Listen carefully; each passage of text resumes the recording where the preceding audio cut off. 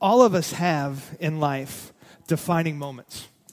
Those moments in life where we know that after a certain moment or after a certain event, that life is just never going to be the same. Most of those, hopefully, are good moments. Maybe it's a graduation.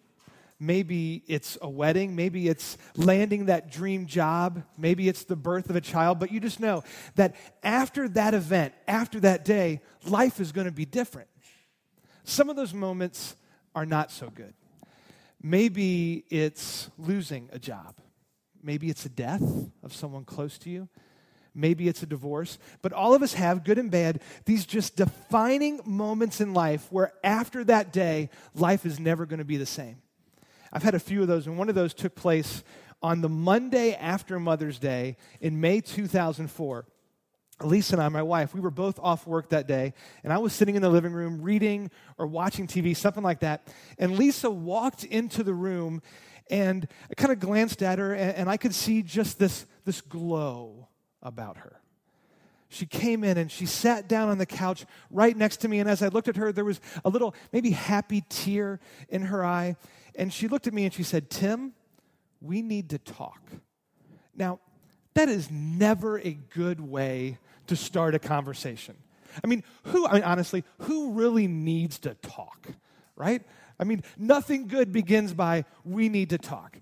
So I kind of look over at her, afraid of what she's going to say, and the tears now are kind of rolling down her cheek, huge smile on her face, and she says, "Tim, we're going to have a baby." Now, the right response from me would have been to give a little fist bump, maybe to give her a big hug, give her a kiss, tell her, "Oh, this is so great. I've waited so long for us to start a family." That would have been the right response. It's not what I did. Instead, I just stared straight ahead in my living room, looking at the wall right in front of me, didn't even look at her.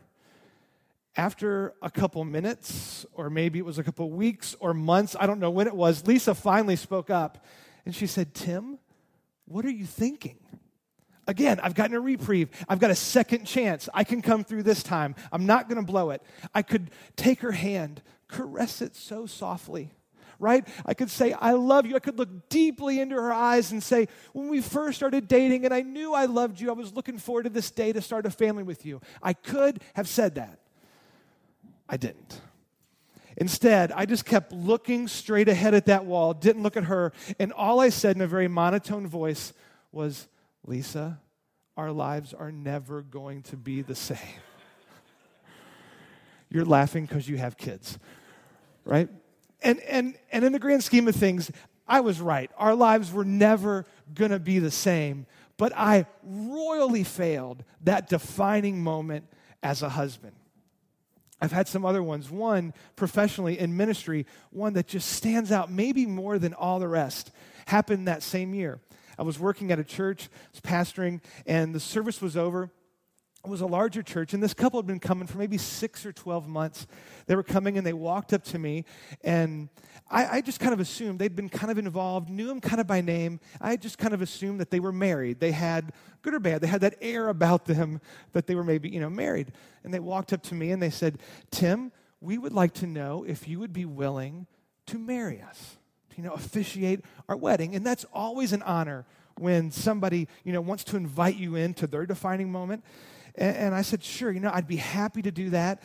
And we agreed they'd come back later in the week and we'd meet and we'd talk about it. So they came in a couple of days later and we met in my office, and they began to tell me a love story that seems destined to be a Hollywood movie. Their name's Chad and Stacy. They told me that they had been dating for 9 years. For 9 years. And the reason for the wait was not because the relationship had gone through the normal peaks and valleys, or they had broken up, or one wasn't sure, and are we or shouldn't we or will we? It was none of that kind of stuff. They both said from early on in their relationship, they knew they were the one for one another. They knew they wanted to get married. But the problem came from her family.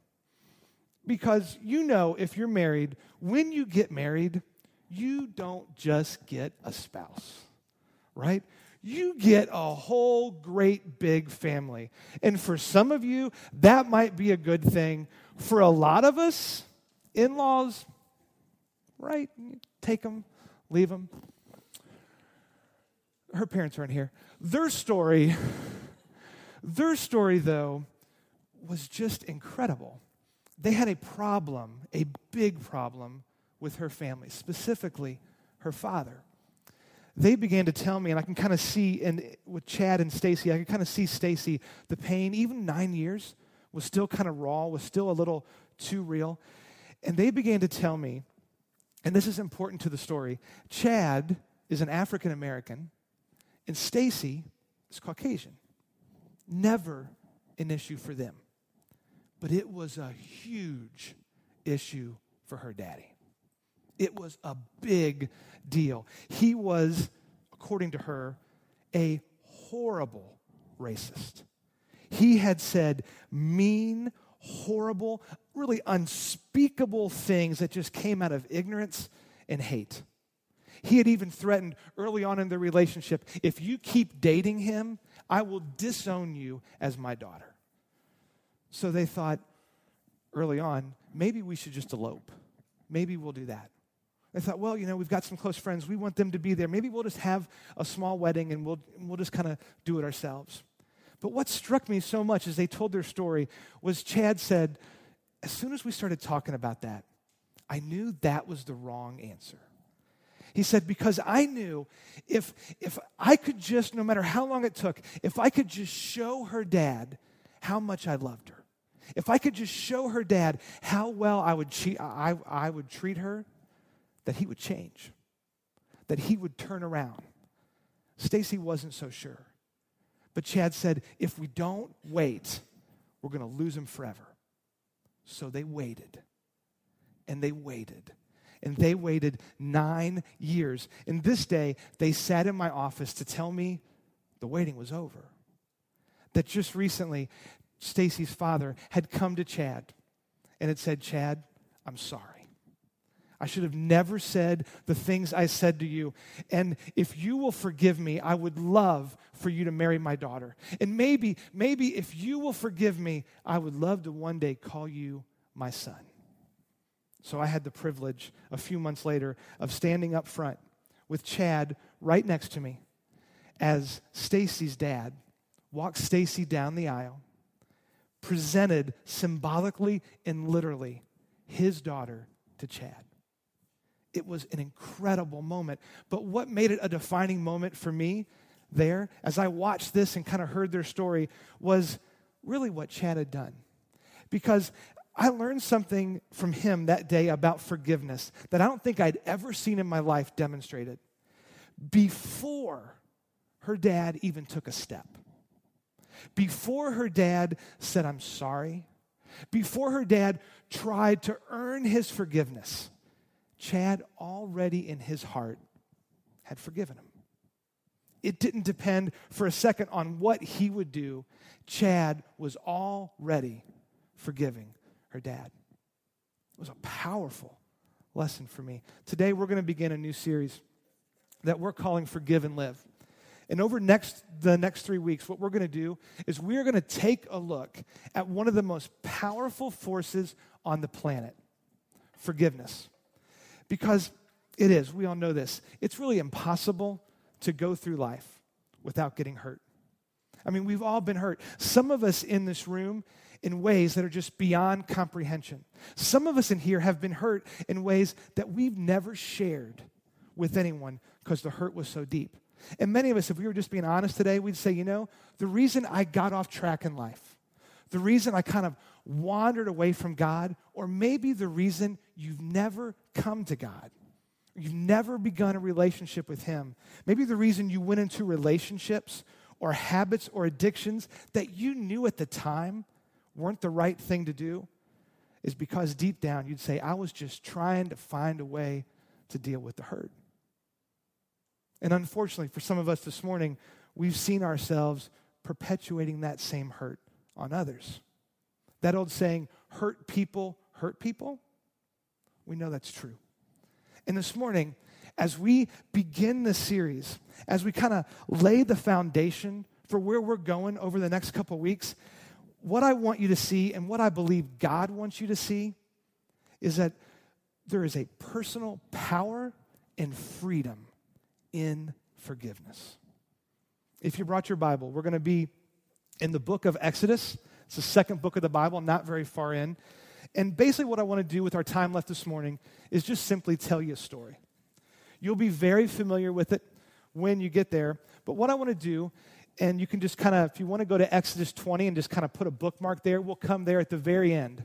I want to take you to really just one verse at the end of this message, and I want to show you something that maybe you've never seen before. This verse, this story is full of freedom and forgiveness and hope. It's powerful stuff. Our story begins with a nation, and really it just begins with a man, Abraham, who God comes to, and many of you know the story. God comes to Abraham and says, I am going to build a great nation through you, which sounds easy enough, except for the fact that Abraham was an old man. He was older than dirt. He had no kids, and his wife was barren. Besides that, it seemed an easy thing for God to do.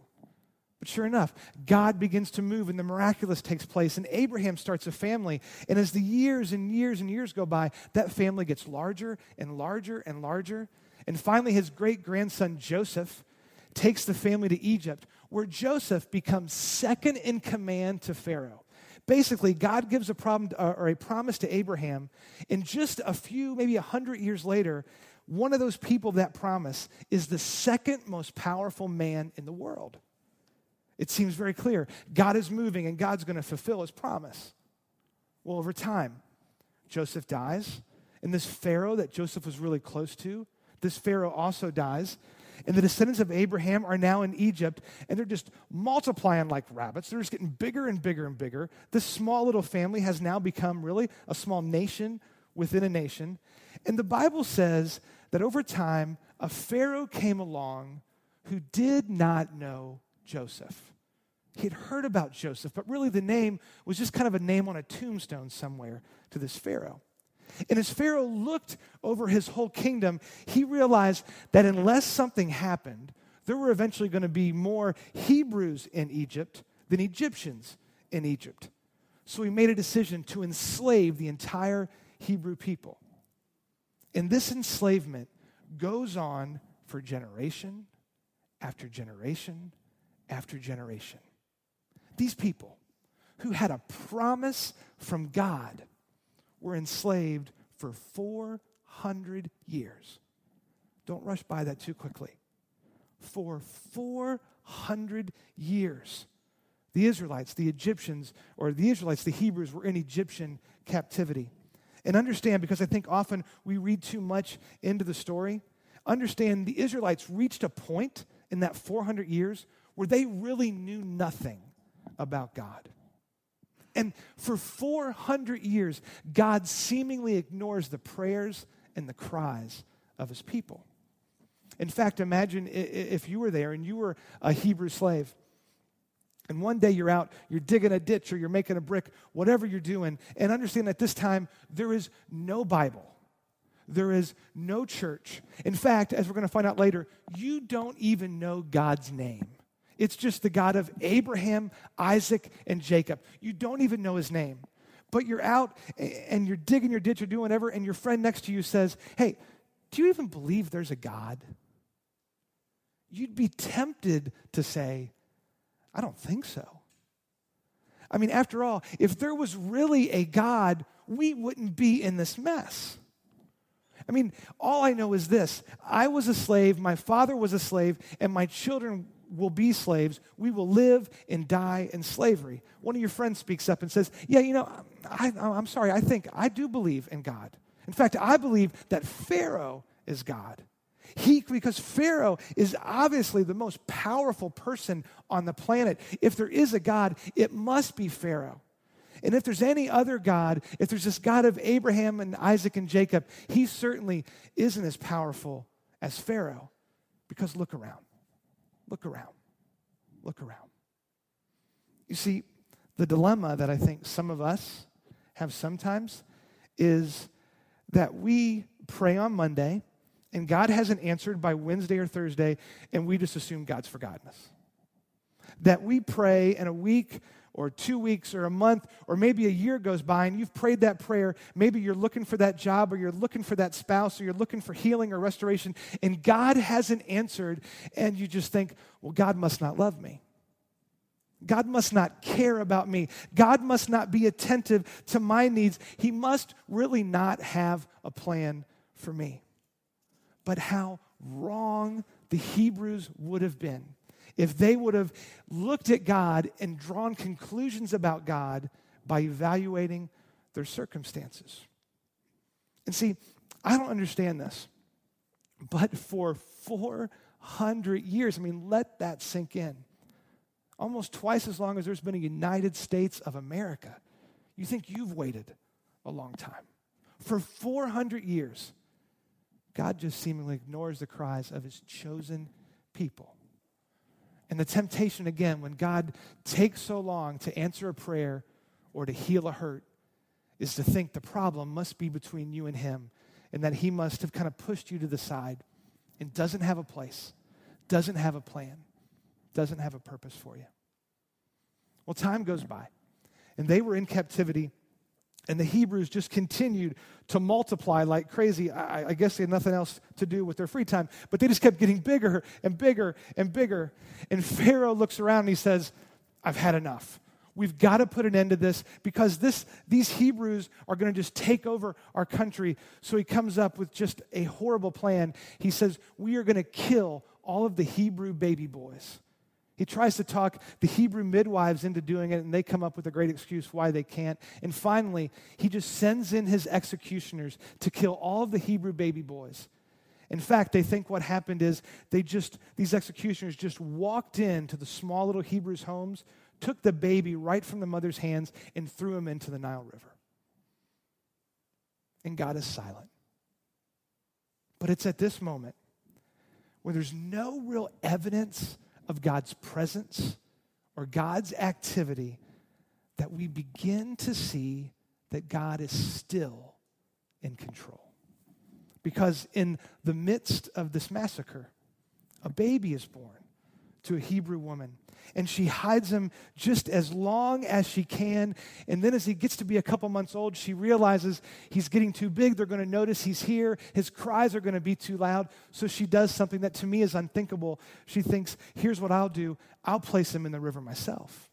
She makes a little basket as best she can. She waterproofs it, and she places her little baby in the basket, walks down to the river, and lets him go.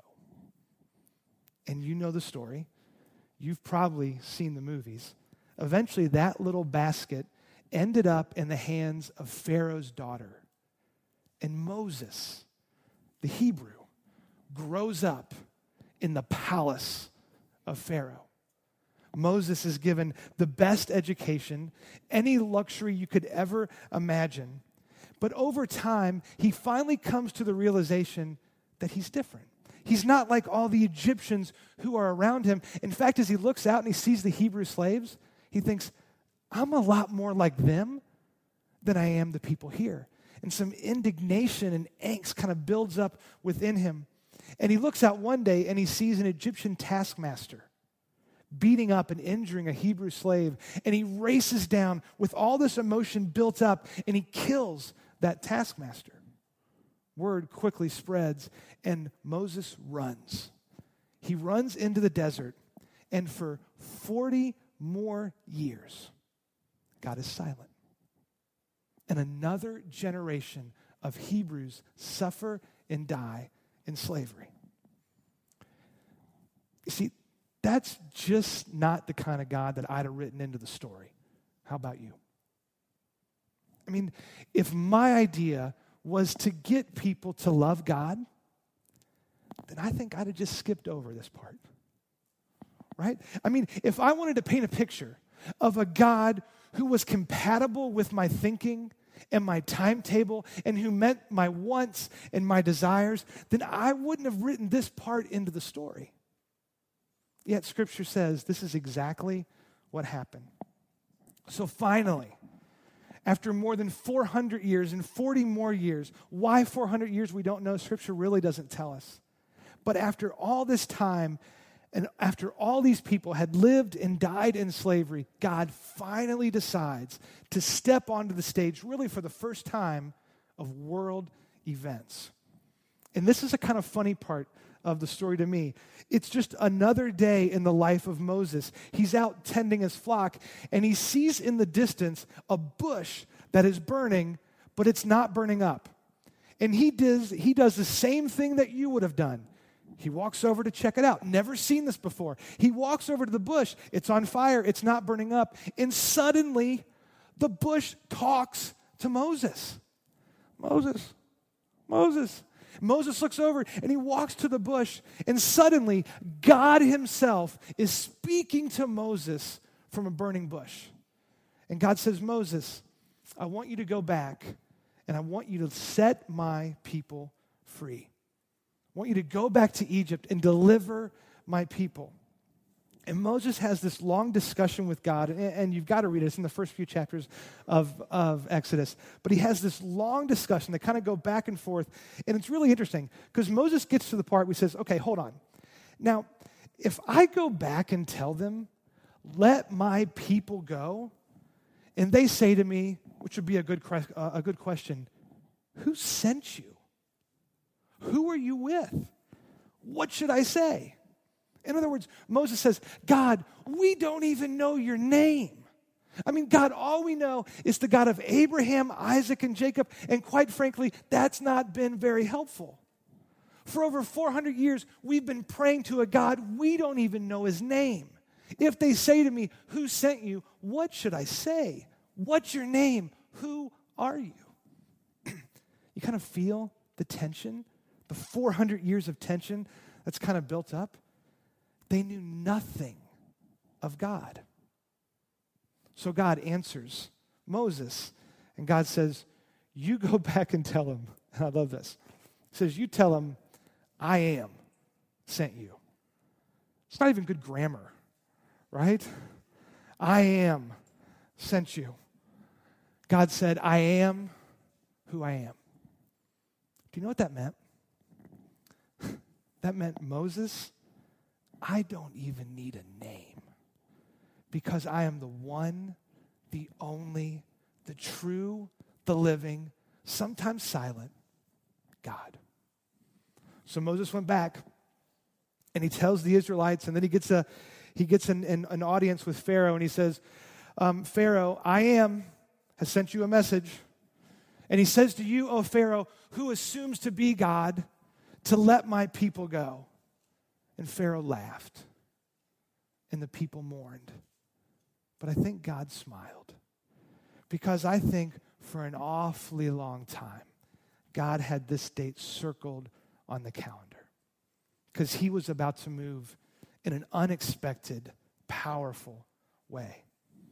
Now, of course, you know the story. Pharaoh said no, and Moses said, well, because of that, God is going to send plagues upon the nation. And Pharaoh said, that's fine. I don't even believe in your God. Give it a shot.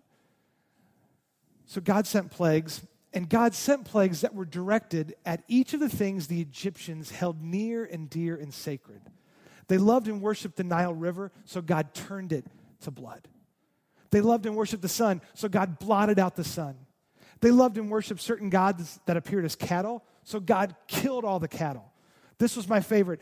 They actually worshiped a God that appeared as a frog. And God said, you like frogs? I'll give you frogs. And they were knee-deep in frogs. Everything they held near and dear, God simply made a mockery of. But still, Pharaoh, his heart was hardened. He continued to say no.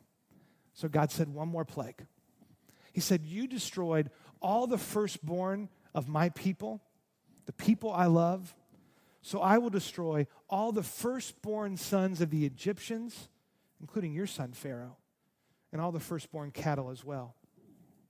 So the 10th plague, the death angel would come, and on a given night, the death angel would move through the homes of the Egyptians and through the homes of the Israelites, and every firstborn among them would die.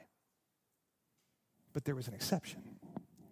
God said, I'm going to make a provision for those who place their faith and their trust in me. God didn't say, here's what I'll do. I'll only pass over the good Egyptians. I'll only pass over the good Israelites. God didn't say that because that's not what God's about as a God. In this 10th plague, this is so powerful, God revealed something about himself that the world had never seen, something they did not know. Right when God had the attention of all the people in really the known world, the most powerful nation on the planet, God revealed something about himself that people didn't know. Don't miss this. God revealed in that moment that he is a gracious, compassionate, merciful God.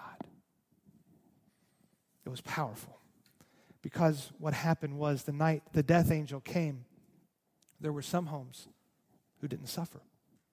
And if you look inside those homes, you would see that there was nothing different about the people who suffered and about the people who were spared. They had the same problems. They had made the same mistakes.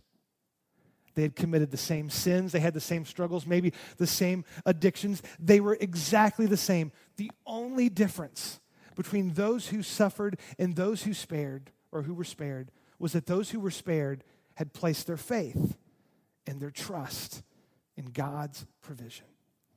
God told Moses, tell my people to kill a spotless lamb and just to simply take the blood from that lamb and kind of paint the door frame on the top and on the sides. And when the death angel comes, I will see those who've placed their trust in me and I'll pass over. Here's how Scripture tells us it happened. We'll be in Exodus 12 to 14. We'll put it up on the screen for you. It says, on that same night, I will pass through Egypt and strike down every firstborn of both men and animals, and I will bring judgment on all the gods of Egypt.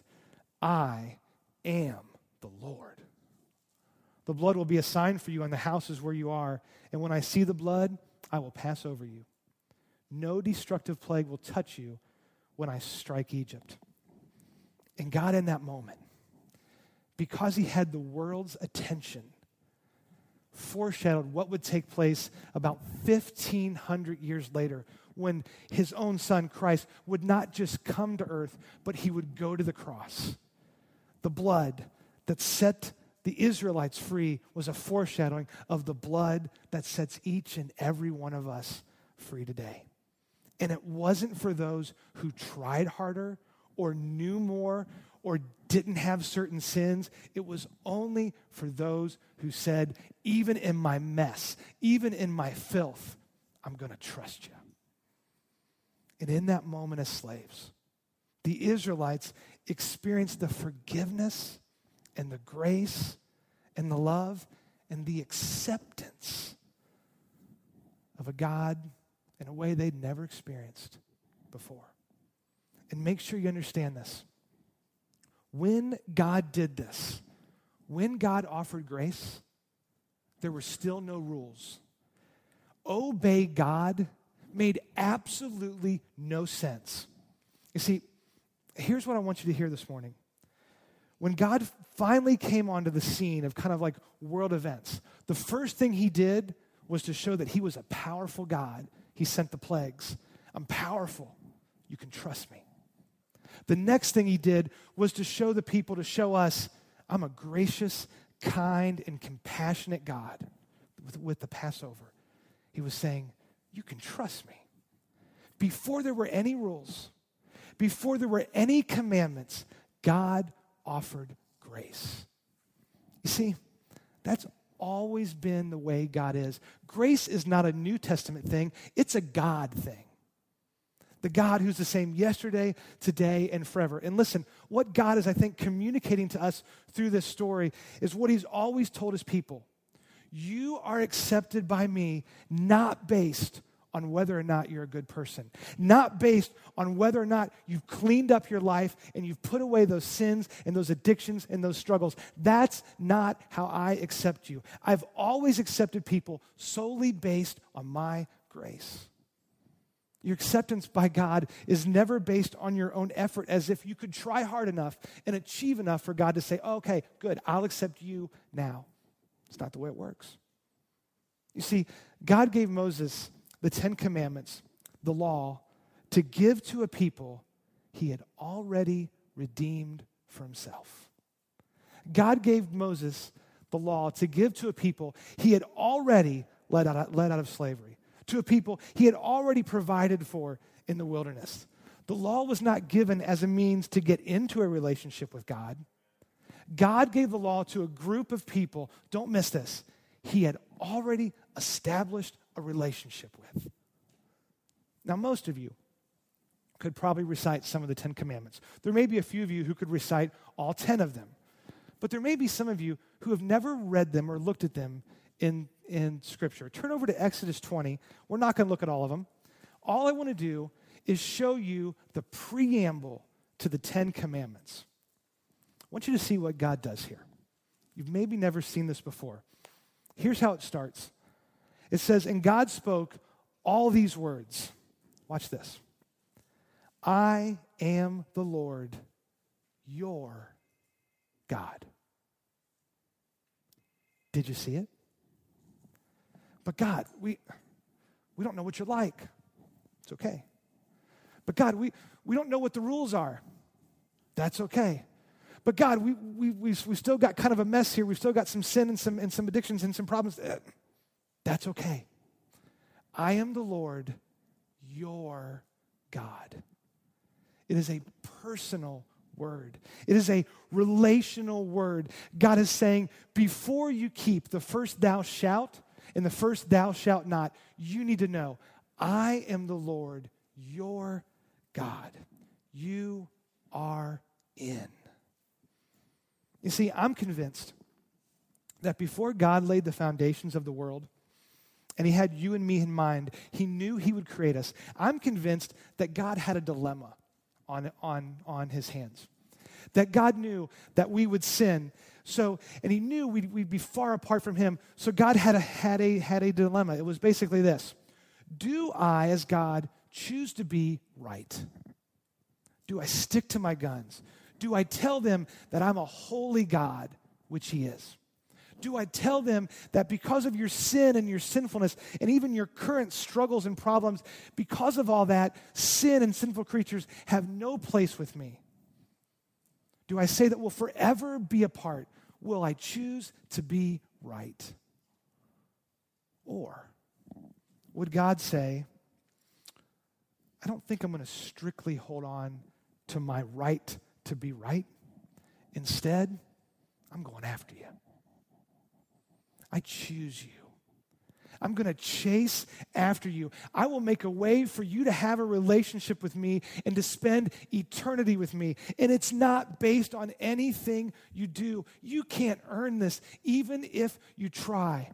And it's only because I love you and want to have a relationship with you. God, did he choose to be right? Or did he choose to have a relationship? Because really, in the grand scheme of things, it was hard to have both. And for us, a lot of times, that's how it comes to forgiveness with us, isn't it? You see, and we'll talk about this more in the coming weeks, but people have hurt you. Some people maybe are still hurting you. And the hurt is real, and maybe it keeps you up at night. And the question for you is, are you going to choose to be right? Are you going to choose to write them off and say, you don't deserve this, you can never earn this? Are you going to write them off, tell them off, and push them to the side? Or instead, as much as it depends on you, or you say, yeah, I could choose to be right, but instead, I'm going to choose a relationship. Because it's usually an either-or choice. You choose to be right or have a relationship. Thank God for us. He chose a relationship. Last story I want to leave you with is this. Just to kind of illustrate how crazy God is about you. Listen, he loves you just as you are, as dirty and maybe some of the things that nobody else knows. And if you knew me how God knew me, then you wouldn't like me. God knows all those things, and he's crazy about you. I love this last story. Brennan Manning, he's an author, a pastor. He tells this story of an old Irish priest who's walking through his rural parish down a road, and it's kind of a lonely road, and he sees an old peasant man kneeling on the side of the road. He's praying. The priest is impressed. He walks down, he comes upon the man finishes his prayers, and he looks at the man, and he says, "You must be very close to God." The old peasant man lifts up his head, and with a smile says, "Yes, he's very fond of me." Listen, God is very fond of you. He loves you. He's accepted you. All you got to do is receive what he's offered. Let's pray. Father, you're good. You are, that doesn't even begin to describe it, doesn't even begin to tell the story. God, with all this junk, the ways that we've been hurt, the ways that we've hurt ourselves, and the ways, Lord, that we know we've wounded your heart, you still love us. You still call us to yourself. You've accepted us. We don't have to earn it. We can't. So, Lord, thank you. Thank you for passing over us and our sinfulness and making a way for us to be with you, not just in eternity, but to experience you here and now. God, open our eyes to how we can show that same love to people who've hurt us. They might not always accept it, but God, help us to use that forgiveness you've given us and to forgive as you tell us, just as you've forgiven us. Father, we love you. Walk with us this week. Help us to walk in the truth of your word and your forgiveness. In Christ's name, amen.